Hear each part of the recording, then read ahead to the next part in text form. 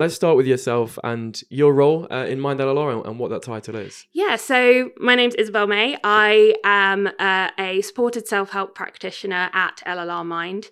I am originally from near Cambridge and I moved up to Leicestershire about 5 years ago. So I've lived in the area for a while.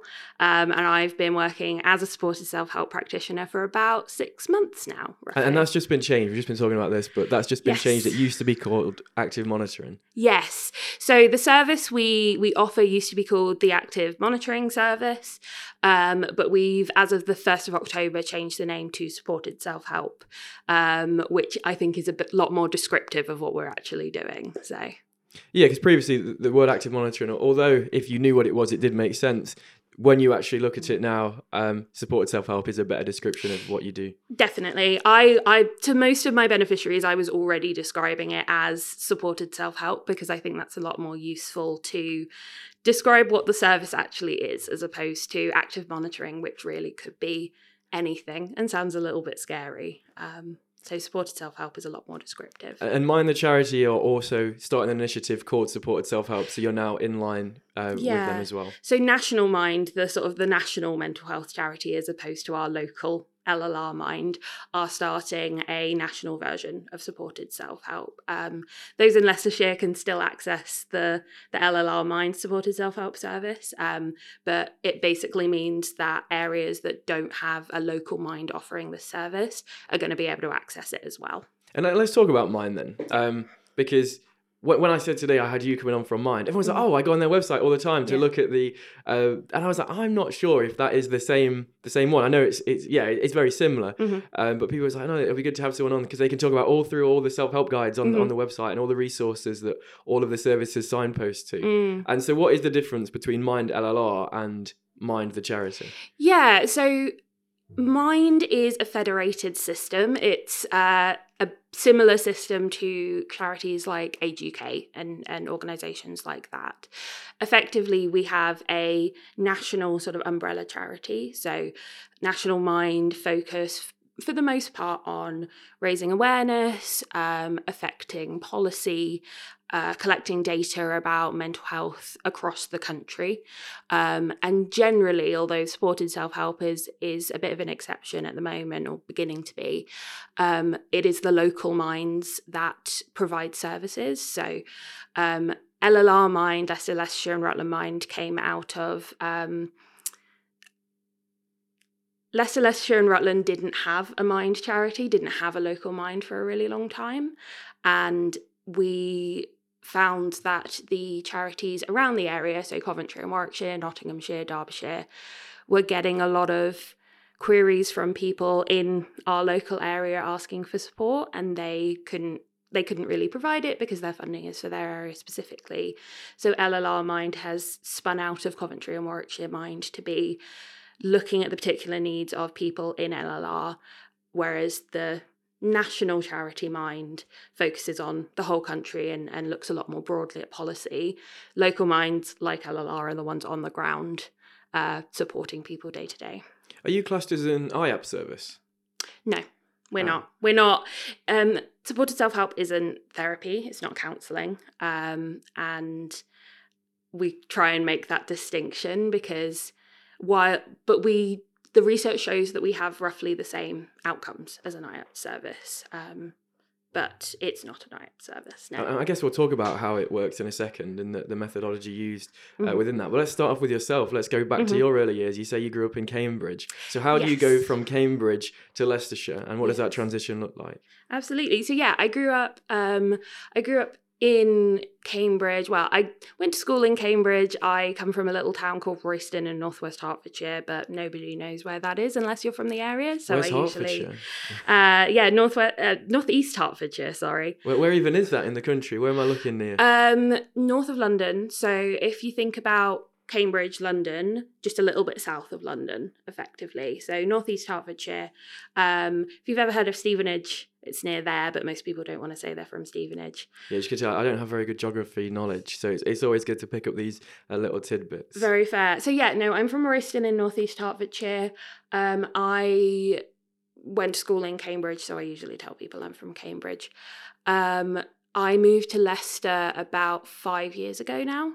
And I moved for a job, nothing to do with the voluntary sector or mental health or anything like that. I actually worked in customer service for an energy company for 4 and a bit years. Do you want to give that particular energy service a shout out or not? I can do. I work for Octopus Energy. I moved to Leicester to work for Octopus. It was an absolutely wonderful place to work. Difficult, particularly over I left last November. Obviously, the last few years I was there was incredibly difficult. But I worked in customer service. First as Octopus call their sort of people who are on the phones talking to people every day, energy specialists. So I started as an energy specialist. I became a team leader, and then I became an operations manager. And I was an operations manager for about a year before I left. Was that picking up the cost of living crisis Yes, as well? absolutely. And so, yeah, I can imagine that you got a lot of flack from customers, especially. Absolutely. And, you know, a lot of my friends still work there, and my partner still works there. So I still see day to day how hard they're working and the sort of stuff that they're facing.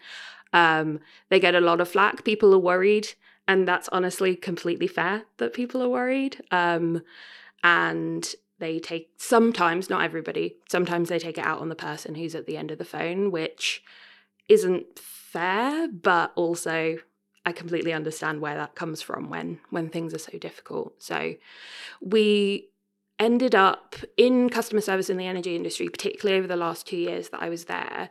We end up having a lot of mental health conversations with people because people don't know where else to turn. They call their energy supplier because they're worried about their bill. And if they get somebody on the end of the phone who is empathetic and listens to them, often a lot more comes out, and they start talking about not just their bills and not just, you know, this particular bill that they've called to talk about, but all the other bills that they have to look at, and then everything else that's going on in their lives. So you end up having a lot of those mental health conversations in that role. And did that teach you any important skills then? I think so. I think ultimately that's what ended me up in the role that I'm in now and on the path that I'm on now. Because I learned to show that empathy over the phone, and I just really felt for those people, and I felt for the people who were calling us up because they didn't have anywhere else to turn. You wouldn't think that people would call their energy supplier for a conversation about mental health, but a lot of the time they don't know where else to call, and this is the thing that's affecting their mental health right now. So they call us, and then everything comes out. So yeah, I kind of learned to have a lot of those conversations, and that's kind of what made me realize, oh, actually, this is the direction I want to go in. Yeah, we've recently had a paramedic on the podcast, and a lot of the similar things that you've just said have come up in their line of work, where people will ring up and they will either speak to the call handler because they want to speak to someone, or they will regularly call and then report injuries or illnesses that aren't necessarily real to have a crew come out and speak to them. And so, yeah, you wouldn't necessarily expect it to come from the energy supplier, but that does make sense along those themes. And is it with elderly people, or is it all types of people across all walks of life? All types of people across all walks of life. I think there probably was a slight skew towards elderly people, particularly people who maybe had recently lost a partner, and it's their partner who was previously dealing with the bills and dealt with all of that stuff. We would get people calling us up saying, you know, I don't know what to do. They used to handle all of this. I'm really scared and I'm really confused. And we would help talk them through, okay, like that's absolutely understandable. How can we help make this a little bit clearer for you? But really, you know, we got the full gambit from people, you know, 18-year-olds moving out for the first time on their own who didn't know what to do, to, you know, people with young kids who were struggling to keep the house warm, to elderly people who, you know, needed the heat on all the time and were then struggling with the resulting bills. So really the full gambit of people. I'm just trying to see in my head how that goes then from the energy company to Mind LLR. Did you have an interest in psychology or those type of topics before you went into that job? Yeah, absolutely. I mean, I've always had an interest in mental health and kind of the gaps in the system that there are currently, and what are the solutions to filling those gaps. I've had some of my own personal mental health issues that I've gone through sort of since I was a teenager. And that has always put mental health on the map for me. And it's something I always thought about doing, but out of uni, I found a job at Octopus and I was very happy there. So I was like, I'm just going to stay here. When I left Octopus, I sat down and I thought, okay, what do I care about? Like, what was it that I really enjoyed about that job? What was it that I maybe didn't enjoy so much? And what is it that I'm passionate about? And I realized I'm passionate about helping people, and I'm passionate about helping people specifically in regards to their mental health based on my own experience, my friends' experiences, and also the experience of the people I spoke to at Octopus. What did you study at university? I studied philosophy at my undergrad. I studied philosophy at the University of Reading. And then did you go on to do a master's somewhere else? No, yes, now I am doing a master's somewhere else. I saw that on your LinkedIn, that's all. And yes. So that's what I was going to... Then I thought, oh no, I've got it wrong. But, no, you're right. And what's your master's in at the moment? So I'm currently studying my master's. Though the reason I said that is because there was a big gap between my undergrad. I finished my undergrad about 5 years ago, and now I am starting... I've recently started my master's in counselling and psychotherapy at the University of Kiel, so quite a way away from Reading.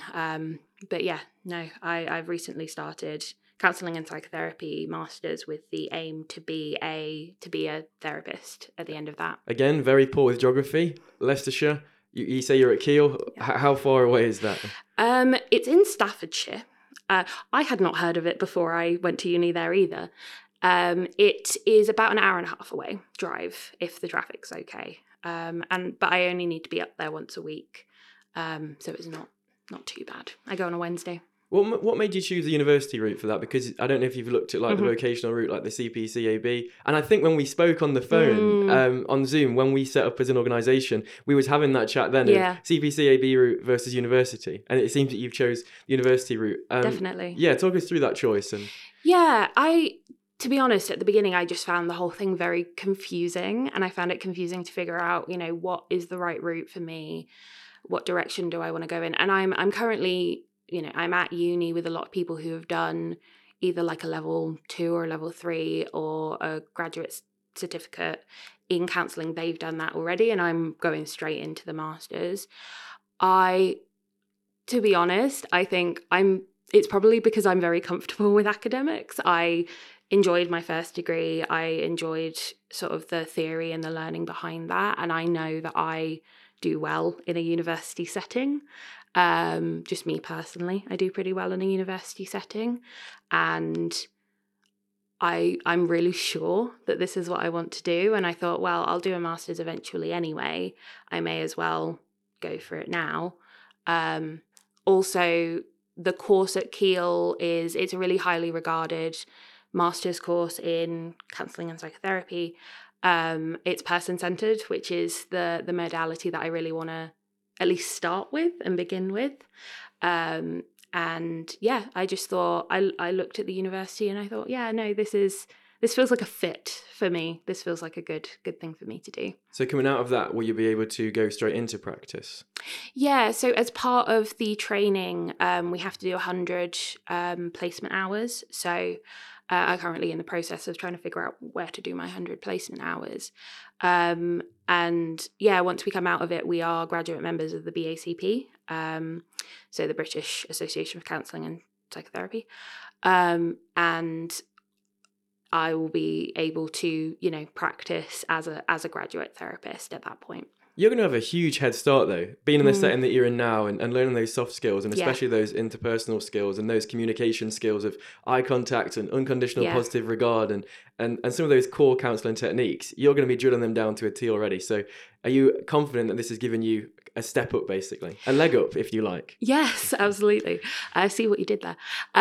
Yeah, I think I'm learning so much from my current role at the moment because, and I'm sure we'll get into this a little bit later, but supported self-help, while it is not counselling, obviously people come to you and they may not have spoken to anybody about the things that they're going through before. And while we have tools and we have, things that we'll work on with them, we are also there to listen, at least for part of the time. And the skills that I've learned listening to people and giving them the space to talk about what they need to talk about, I think has been invaluable for the course that I'm now on. And yeah, I do feel like I'm not nervous at all going into those sessions because I do this every day. Like I do it at work. I can do something similar but slightly different at uni. So yeah. So you've got the academics nailed down. You've got your peel structure or whatever it is that they use now. You've got your citing, your referencing in the back of your head, and you've also got the confidence to go into the setting and do what you're doing. So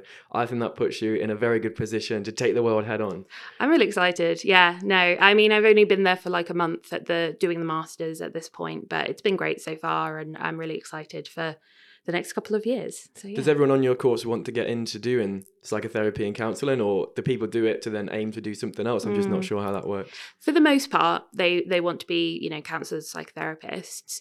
There are some people who work in, say, HR or something like that who want the counselling skills but aren't necessarily planning on going on and being practicing counsellors going forwards. There's a couple of police officers on my course who expect to remain police officers after the course, but they will then have those skills to be able to help people. So it is really, it's a bit of a mixed bag, but for the vast majority, all aiming to be counsellors or psychotherapists. And how did you find Mind LLR then? So you're at Octopus. Did you have a break, or did you apply for it whilst you was there? I had a break. So I left Octopus November of last year.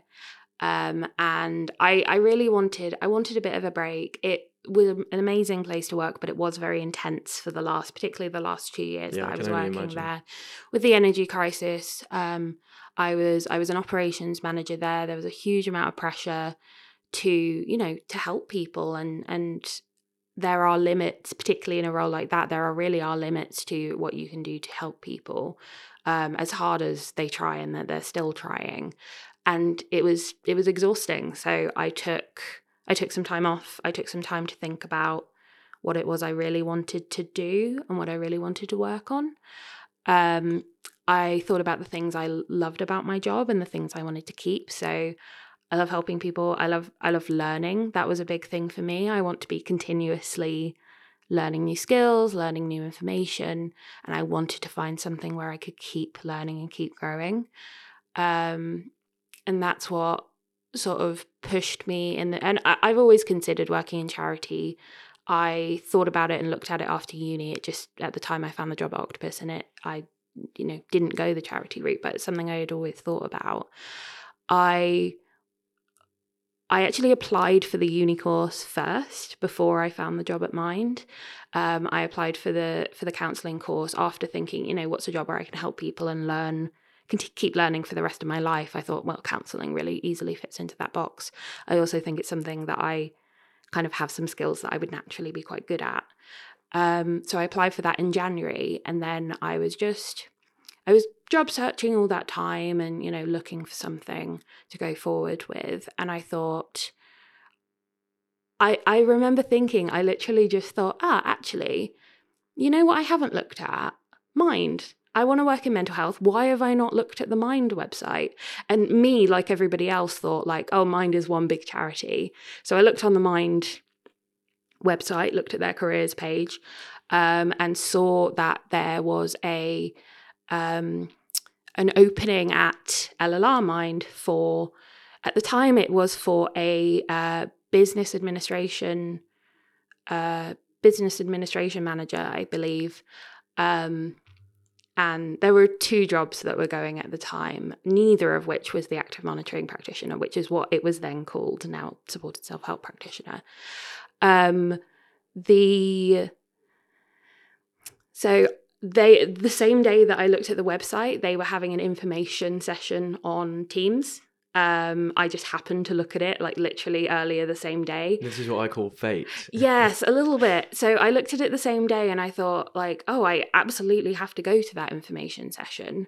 I hope it's not too late. I popped them an email. Rachel, who is now my manager, popped me an email back saying like, no, it's not too late. Like, here's the link. Definitely come along. Is this going to lead to you saying, and you was the only person in that information session? I was not. So that they had to give it to you. They just said, well, you're the only option. No, there were a few of us in that information session, but in the information session, they talked about this active monitoring practitioner role, which I had not found on the website. I knew I wanted to work in mental health. I really like the idea of working for Mind, but that job was not, I couldn't find it on the website for whatever reason.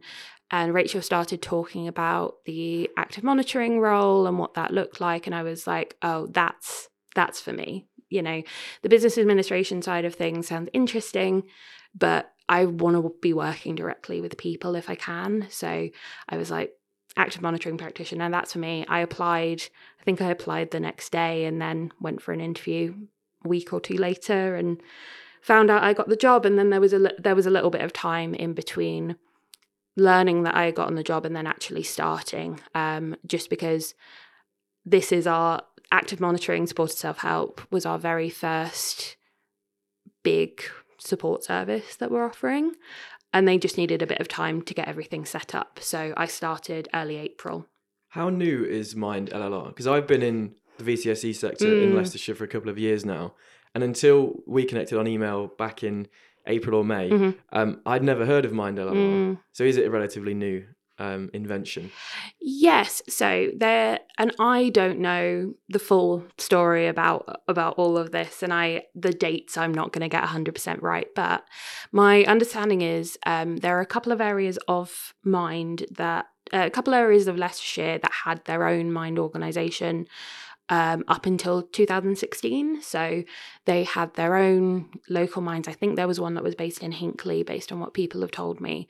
But for whatever reason, those charities were not self-sustaining. They couldn't keep going. They ran out of money. So for a very long time, Leicestershire didn't have a local mind at all.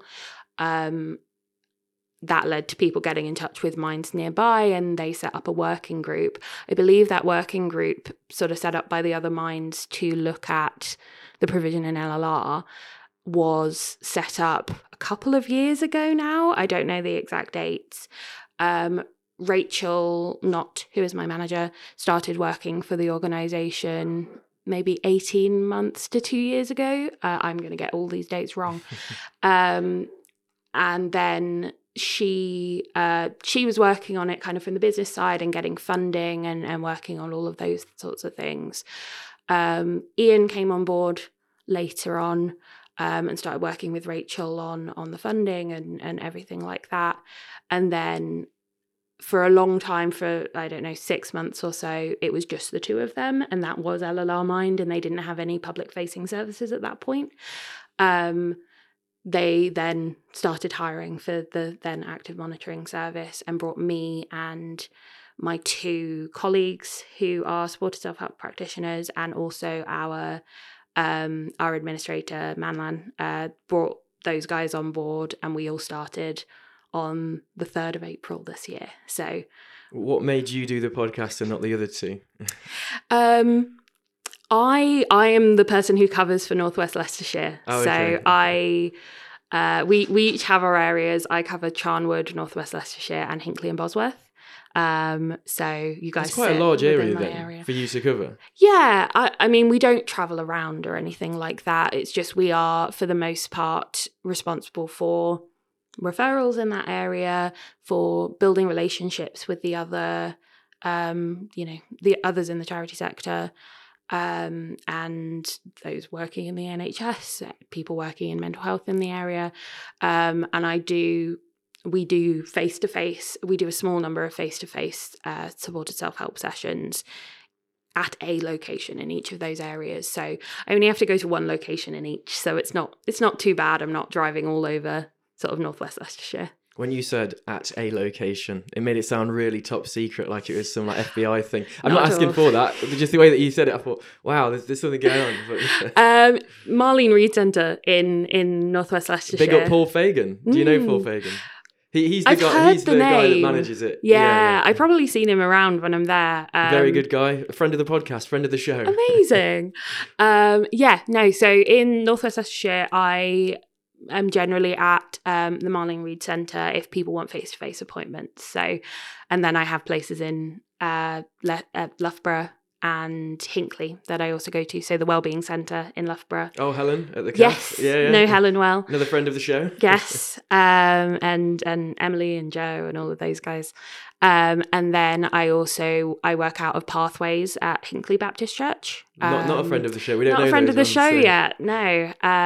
But yeah, no. Those are the main locations that I work out of. So it's not as if I'm kind of going from one end to the other. It's very much people in those locations. If they want face-to-face supported self-help sessions, they can come there.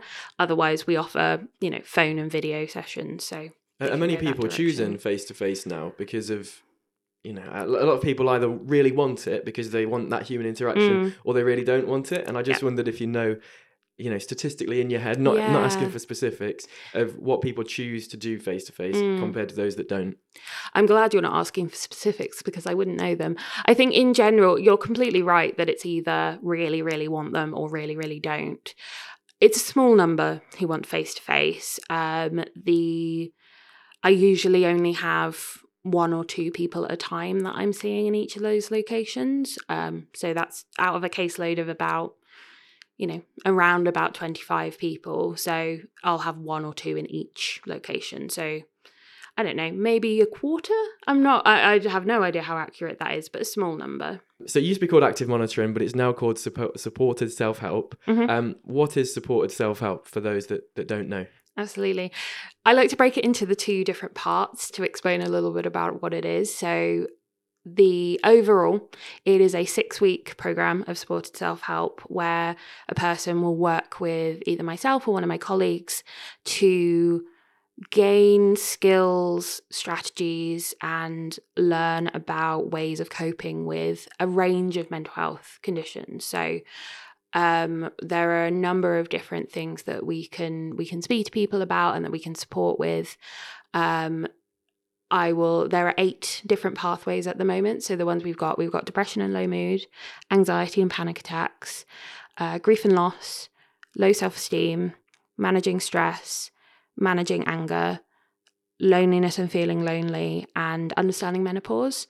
I am really surprised that I remembered all of those off the top of my head. That was very good. I'm very impressed. But those are kind of the main pathways that we look at with somebody. They pick one of those pathways to work down, and that moves us on to the self-help part of it. So each pathway has a workbook.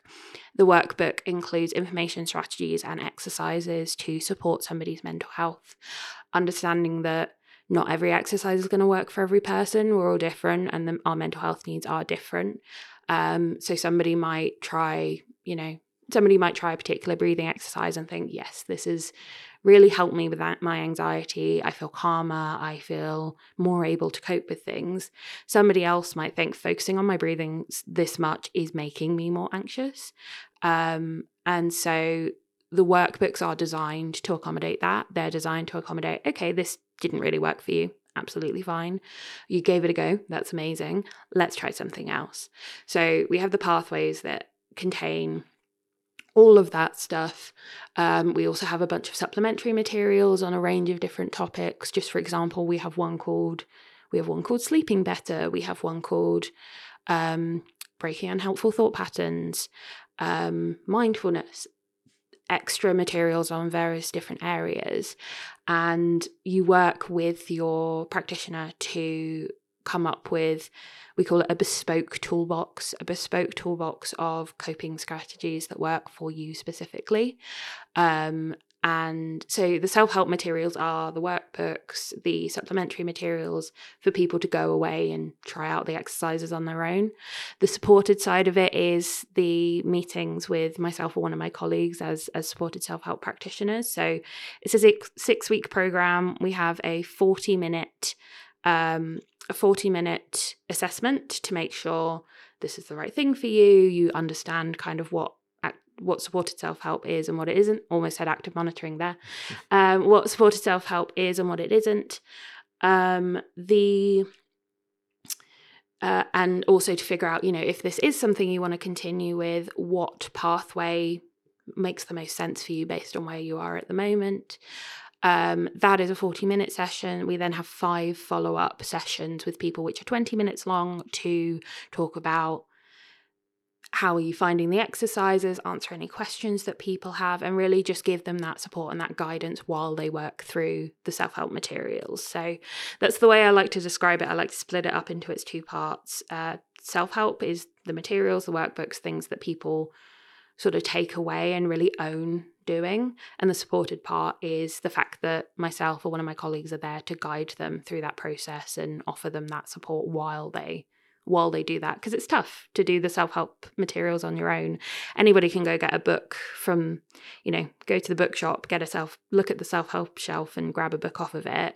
So many of us won't finish that. We'll put it down. We'll find, this isn't really helpful, and throw it to the side. The difference with supported self-help is that we're there to help keep things going when maybe the first thing you try didn't work. So all of those pathways, as you call them, are all primary mental health conditions, things that you could go to your GP for. Is this focused towards them people who are in that primary mental health care system and not tailored towards those on the secondary end of the spectrum, things like psychosis, bipolar? Is there an inclusion criteria is where I'm getting at?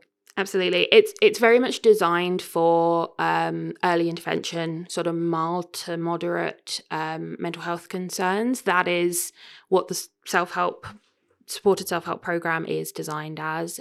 It is an early intervention, and it's not for people who are maybe dealing with those more serious mental health concerns. But we generally say if somebody is able to safely benefit from supported self-help, there's no reason somebody can't access the service while also seeking other support. We know waiting lists are really long at the moment. We know that getting the support for that secondary support can be really hard in some circumstances. And as long as if somebody's going to benefit from it, as long as they can safely engage with the service, we're more than happy to at least have a conversation with them about accessing it. So the only inclusion criteria at the moment is that they're over the age of 18, living in Leicestershire. Services for Leicester City and Rutland will be up very soon. They're not up right now. But anybody over the age of 18 in Leicestershire can access the service if they are willing and able to engage with it. Which is the exact same criteria as our service, 18 plus, living in Leicestershire. And I really like what you said about the bespoke toolkit, because there's so many different modalities: DBT, dialectical behavioural therapy, CFT, compassionate focused therapy. Then you've got psychoanalysis, person-centered, all this stuff. And as a practitioner, I've also found that not one size fits all. You find yourself pinching bits from here, there and everywhere. Whereas that bespoke toolkit, that allows you to do that. And do you find that works best? It's been working really well for me and my beneficiaries. I feel like it's been working. The outcomes have been good, and it just gives us that flexibility. Like you said, the course I'm doing at the moment is person-centered, but you find all the time thinking like, oh, well, maybe I can steal this bit from DBT, or I can steal this bit from CBT or something along those lines. And said no one ever. Said no one ever. Probably not with CBT. I'm trained in CBT, and it seems now that a lot of people view it as just this thing which is so simple. That can't fix you. But the idea is that on a lower level, it rewires how you think and restructures that. And so at a simplified basis, I guess, you could have that view of it. But no, I'm still a fan of it. Yeah. It is because of the way that it can be measured as well. It's gold standard. That's, I think, what puts it out there so much. My take on CBT is that I think it works really well for some people. I don't think it necessarily works as well for everybody as we try and get it to work. But I agree with you. I think for some people it works really well. But our course is the supported self-help materials are CBT based, and I find that for the people I'm working with, for the issues we're working with, it is really effective for people to just kind of shift their thinking in terms of what they're dealing with. And I've seen some really, really positive outcomes in 6 weeks. Isn't a particularly long time, but I've seen some people really, really benefit from that. Yeah, there's so many different types of CBT now. You have eCBT and then CBT-S for schizophrenia that's tailored towards CBT. Yeah. Do you have any particular interests in modalities yourself? Is there anything that you lean towards outside of university? in university, I'm doing person-centered. So Carl Rogers, person-centered, unconditional positive regard, congruence, all of those lovely words. I think that person-centered, I'm really glad that my base is going to be in person-centered. I'm really glad that I kind of get that grounding in how to build that therapeutic relationship, which is all about, that's effectively what person-centered is about. I can see myself definitely doing qualifications potentially in CBT, or I'm really interested in EMDR. Okay, the eye movement desensitization. Yeah, I've heard there's some really interesting research going on about it at the moment, and I've heard, I've heard really positive things from people who have received EMDR. So I can see myself doing some training in that in the future, potentially. But at the moment, I'm very much immersed in uni in the person-centered model, and at work in those sort of CBT-based sort of person-centered inspired things from the supported self-help materials. I don't know that much about EMDR, but I think it's crazy, especially for things like PTSD, how a flashing light in a dark room can change the way that you think and perceive things, especially past trauma. Definitely. Have you looked much into like compassionate focused therapy with Paul Gilbert or schema focused therapy? I really haven't. They're just two like sidelines absolutely. that I would recommend. And then also I will have to read that. IFS, internal family systems, which is something new that I've not heard of. And then suddenly it's like a huge wave crashing down, and everyone's like, look into IFS. And so I just wondered if you looked into that. And I've definitely heard of IFS. I have not done.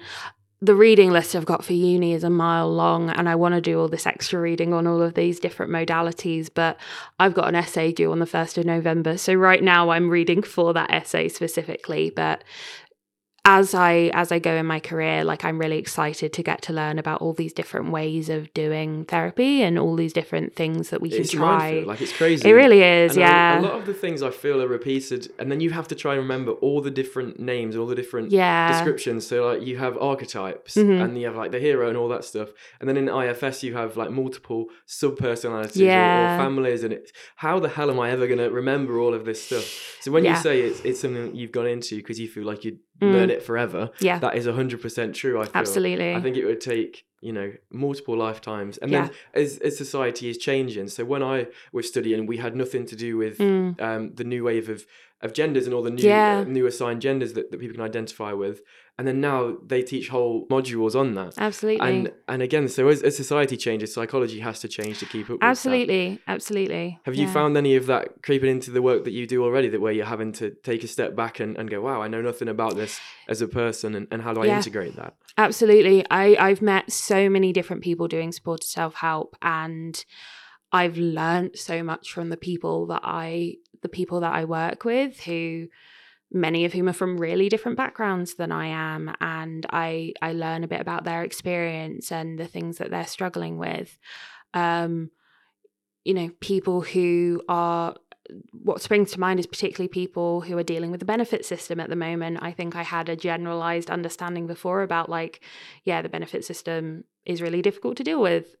Now I've really seen the day-to-day struggle that people have with it, and the trials and tribulations, and I've learned so much about that and how that and the impact that can have on people's mental health. And that comes along, that is similar to issues about race and issues about LGBTQ identities. And I learn from each person that I meet their specific identity, what they specifically are dealing with, and hopefully I learn from it and can then take it forward and help people in the future who I meet who have similar things going on. I find in this line of work, you almost take on loads of different roles that you don't expect. And it's sometimes you can be a social worker, a friend, a mother, a counsellor, those type of things. And when you talk about the benefit system with that, that's a prime example of how much you learn about loads of different things. Yeah.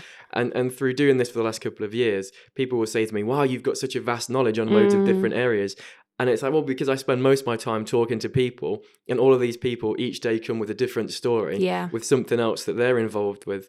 And personal independence payment, going back to the benefit system, is one which is a minefield. And a lot of people come to us and they'll say, can you help me fill out this form? Yeah. And so gone away and done some further training on Yeah. filling out those forms.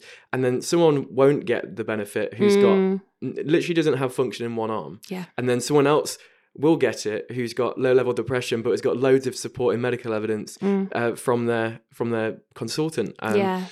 You know, if they was getting a consultant at that low level, then well done to them. But, you know, from their GP, that was probably a poor example on my part. But hopefully it illustrates such the difference between the benefit system of how it doesn't always seem to work. And I think it's like 70% of people that don't get it the first time, Pip, if they do a mandatory reconsideration, they then get it.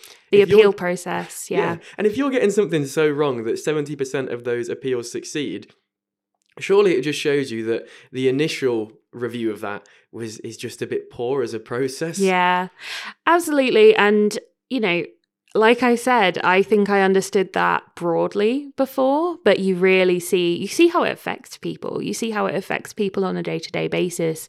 You see the effect it has on their mental health, which is something that I didn't realize before. And that's just one example of like you said, you meet so many different people with so many different experiences. You kind of end up being like a mini expert on so many different issues. And that's something I really enjoy about the work that we do. So, yeah.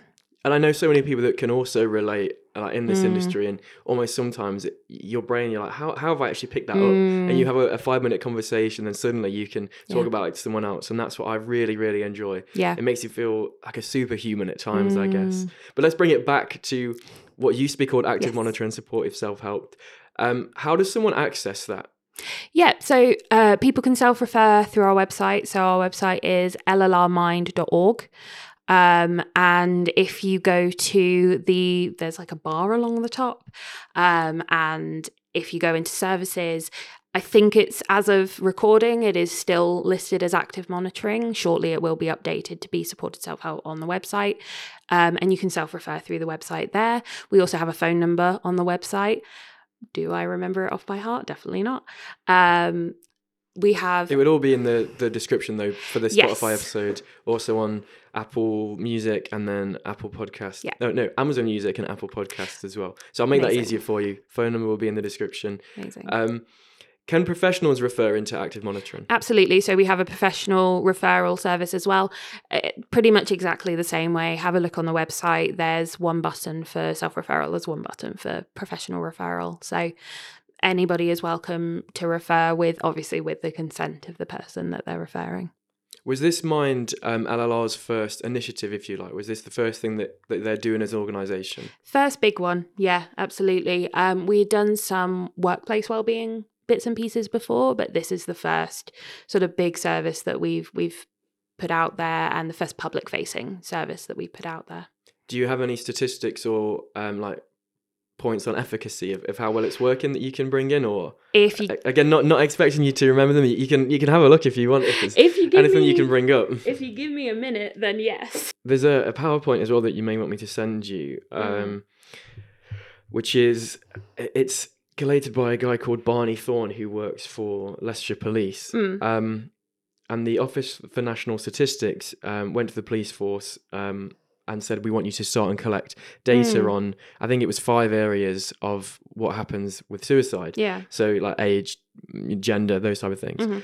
And then what the police did is they went, actually, no, we're going to do this better than that. And I think they now collate like 40 or 50 areas of information regarding suicide, and they was the first police force to do that, and they call it something like active suicide monitoring, which is maybe another example of why active monitoring wasn't the best name. Demonstrates why supported self-help maybe makes a bit more sense. Absolutely. And so they break it down for LLR and for Northwest. So suicides in LLR in 2018 was 71, 2019 was 75, 2020 was 95, and then 2021 was 96. So you'd got a jump of 20 from 2019, but we all know what happened in 2020 and 2021 of course, with coronavirus. And then 2022, it jumps even higher to 129 in LLR. And then 2023, we're at 97 at the moment, but that's not as high as where we was this time last year. Then if you look at suicides just for Northwest, 2015, 5, 2016, 2, 2017, 5, and then it skips 2019, you've got 10, 2020, 11. Then this year already in Northwest, in 2023, we're at 12 already. As a service, we're focused towards, our main age range, is 35 to 52. In LLR, the biggest age for suicide is 45 to 54. In the Northwest, it's 35 to 44. Right. So we're really hitting that demographic, which is, suffering the most in Northwest, are the people that come through our doors the most. Do you know anything about age ranges for yourself of what the most typical age is? I'm not sure of sort of statistically off the top of my head. We're definitely getting a lot of older adults. A lot of people in that sort of 50 to 70 age bracket, but we're seeing people, all across the age range spectrum. I have sessions with, people who have just turned 18, and then I'll have one with somebody who's, celebrating their 80th birthday next week. And it really, I think, shows, those statistics. There are people across that age range who really experience that. And I think people tend to be more aware of mental health issues in a younger population, but it really shines a light on the fact that older adults need that support as well, and also how that differs in the different areas of Leicestershire, whereas here it sounds like it's slightly younger. In LLR as well, it's 73% male, but then Northwest it's 79% male for those suicide rates as well. Then you can get into looking at the whole, if they're in contact with mental health services, open to mental health services, and majority of the people that are committing suicide are not engaged with mental health services. And that shows that the mental health services, when they're there, there is a support package, and it is working as such. So that's the good thing. If you look at depression prevalence over 2022 to 2023, the national average was 13.29% of the population would meet a diagnostic criteria for depression. Yeah. For Leicestershire, that was 13.58%, so a little bit higher than the national average. But then if you go specifically to the Northwest, 14,644 people meet the diagnostic criteria for depression, which is 15.67%. So essentially we're over 2% higher for the rates of depression in Northwest than what the rest of the country are, and that's again something which is quite worrying. We're also a lot higher on the level of admission to hospital for intentional self-harm. So per 100,000 people in the population, there's 165.7 people admitted to hospital that have a Northwest Leicestershire postcode. So in terms of this area, especially the Northwest, there is a high prevalence and rates of mental health issues. Absolutely. And the Northwest is one of the areas we specifically focus on with supported self-help, and Northwest Leicestershire really focusing on that. In terms of Leicestershire as a whole, so these statistics are from August, so they're not 100% up to date, but as of August, 99% of beneficiaries showed an improvement on at least one of their wellbeing measures. So we assess people using GAD-7, PHQ-9 and SWEMWebs. 80% of people saw an improvement on their GAD-7 score. 85% saw an improvement on their PHQ-9 score, and 95% saw. Do you know those acronyms? So GAD-7, general anxiety disorder. Yes. Can you break the other two down for listeners as well? Patient health questionnaire 9. That makes sense. So it's a depression test questionnaire. So it doesn't really give much away. Patient health questionnaire, it could be about diabetes or anything. No, that one focuses on low mood and depression, and then SWEMWebs focuses on general well-being. So those questions are positively phrased as opposed to negatively phrased. So that's the short version of the Warwickshire Edinburgh Mental Wellbeing Scale. So because the long version has 14 measures. So how many does that one have? Do you know? I think it has 7 or 8. Yeah, because we use let me count, 1, 2, 3, 4, 5, 7 of them. Yeah. So we use very similar ones, all again with acronyms. We use the WEMS, so the full Warwickshire Edinburgh Mental Wellbeing Scale. We also use something which is called SWL, Satisfaction with Life, which measures someone's satisfaction with their current life situation. Yeah. Then we use something called a Wheel of Life, which measures I think 10 areas. Again, when you look at it on paper, you look at it and but I think it's 10 areas, but or maybe 8 areas. Maybe 8 because it's in a circle that's broken down. So 8 would make sense. And they rate different areas of their life. So family, career, friends, stuff like that. They rate them from 0 to 10. Yeah. And so we also use the Oxford Happiness Survey, but we used it like a revised version that's got a less amount of questions. And so for our 90-day course that we run, the last bunch of statistics that came in from that, we had a 59% increase across the WEMS, a 44.8% increase in the Wheel of Life, and a 46.45 increase in the satisfaction with life. So if you round off that a little bit, we're making people 50% happier across the board. Definitely. And then we also have like our group canoeing, mountain walks, cold water therapy, abseiling, that are typically 3-hour activities. Group canoeing, there was an 18% increase in well-being. The mountain walks, there was a 25% increase in well-being. The cold water therapy, there was 15.44% increase in well-being. And on the abseil, there was a 32% increase in well-being. And so there are statistics. I thought we'd throw them in whilst we were talking about them. Because I've not found anywhere to throw them into any of the podcast episodes yet. Amazing. And we've got some criticism, from that, like that group canoeing thing of 18% increase. And people are like, oh, that's not that good.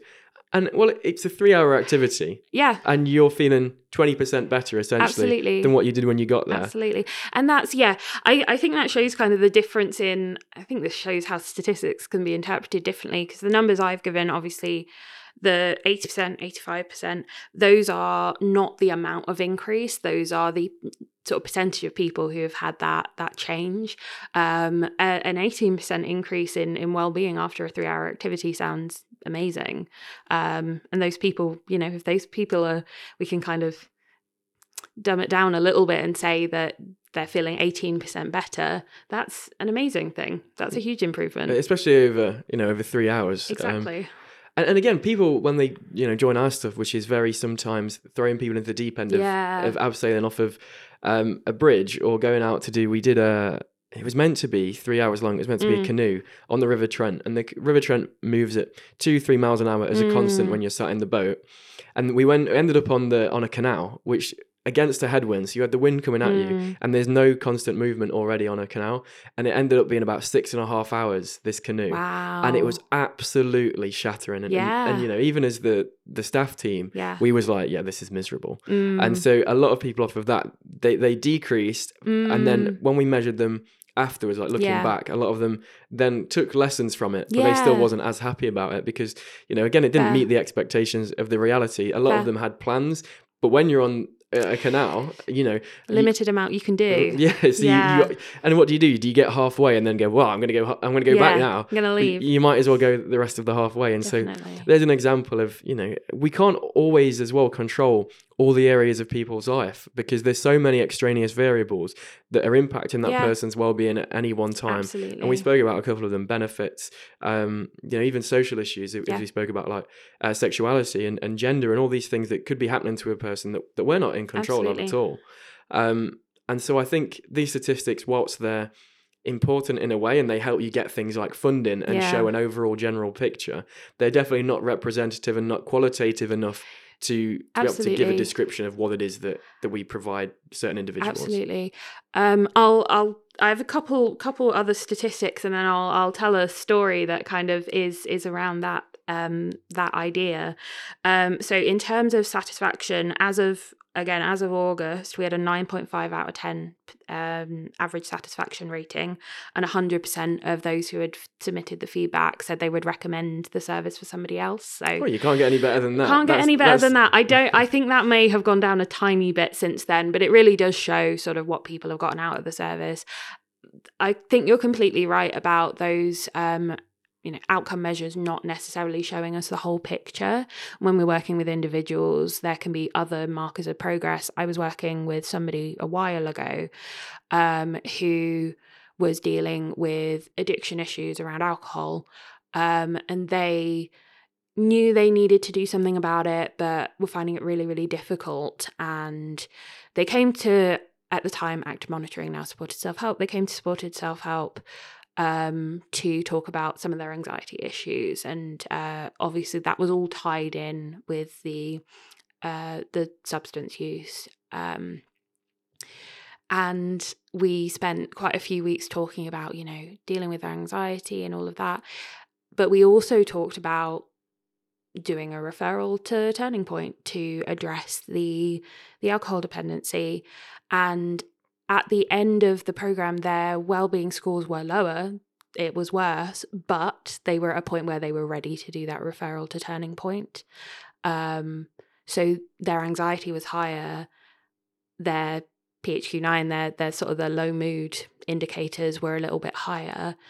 But a lot of that was because they were gearing themselves up to do something really hard that was going to be a positive thing for their well-being in the long term, and seek further support for that particular issue that they were facing. So I think that really demonstrates how it isn't always, you can look at those scores and not necessarily see the whole picture. And I guess then that question is, which outcome is better? Is it the outcome of that they're in that position, or is it that their scores are a little bit low? And to me, it's always, if you've put them in a point where they're ready to tack on the life issues that are affecting them the most head on, then of course that outcome's better than some numbers on a page. So, no, definitely. Thinking long term, I suppose, and thinking about their long term well-being, because yes, of course her anxiety was higher. She's doing a really scary thing. But hopefully long term that will come out better than if that wasn't dealt with. And so you as a professional or even just as a human, what would you say are the first steps? I always get criticised for saying as a human. Like people are like, why do you say that? Like, they don't mean it in a horrible way, but people think that asking someone as a human. Yeah, no, I get what you mean. But what are the first steps that you think that someone should do if they are starting to identify that they may need mental health support? Absolutely. And that can be in relation to your service or just as a whole, or you can do both. Absolutely. If somebody is sort of starting to notice that they're experiencing, symptoms of mental ill health, firstly, honestly, I would say talk to the people around you. Obviously, if they are safe people to talk to and that they're not going to react really badly, I think talking to friends and family can be such an important part of feeling better and getting that support. And I think if you talk to the people around you, it's then easier to take the next steps. Those next steps might be accessing a service like supported self-help. I would absolutely say if you're starting to experience that, get in touch with LLR Mind, self-refer to the supported self-help service. That is exactly what we're set up to do. We're there to give you coping strategies and work with you to build that toolkit, alongside talking to friends, talking to family, going to the GP if it gets to that point. And if you're finding it's really affecting, your day to day, or it's just something you're worried about, go to the GP, talk to them about it. They might refer you into a service such as ours, but it kind of gets you going in the right direction and gets you moving towards getting the support that you need, because it's really hard to do this stuff completely in isolation. I don't necessarily think it's always possible to improve your mental health in isolation, but if you get that community around you, whether that community be sort of your personal relationships or whether it is a service like ours, I think that is the way to improve things. So yeah, I would just say reach out for help wherever that help comes from, if that's something you're worried about. What is it then that you do to look after your own mental health? Do you have any strategies or things that you can recommend? Yeah, sometimes I feel like a hypocrite because I talk to people about all these strategies and all these mindfulness strategies and all people these expect breathing you to strategies. know them so well and I'm to do like, them. I haven't meditated in several months.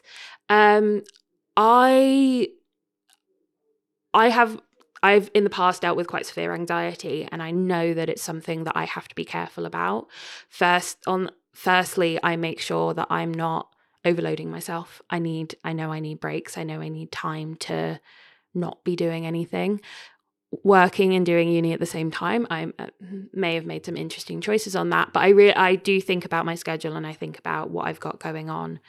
I talk to people. I talk to my friends. I talk to my family. I talk to my colleagues, my manager, about the things that I've got going on. And if I'm anxious about something, I talk to somebody about it. And 9 times out of 10, after that, I feel much better because it helps me put it in perspective.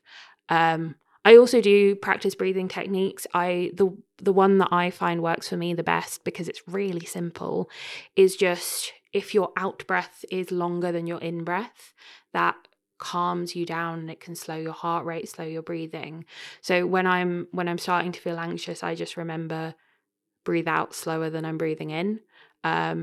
And that can have a really big effect. But yeah, there are all sorts of things. I try and exercise. I'm not very good at it.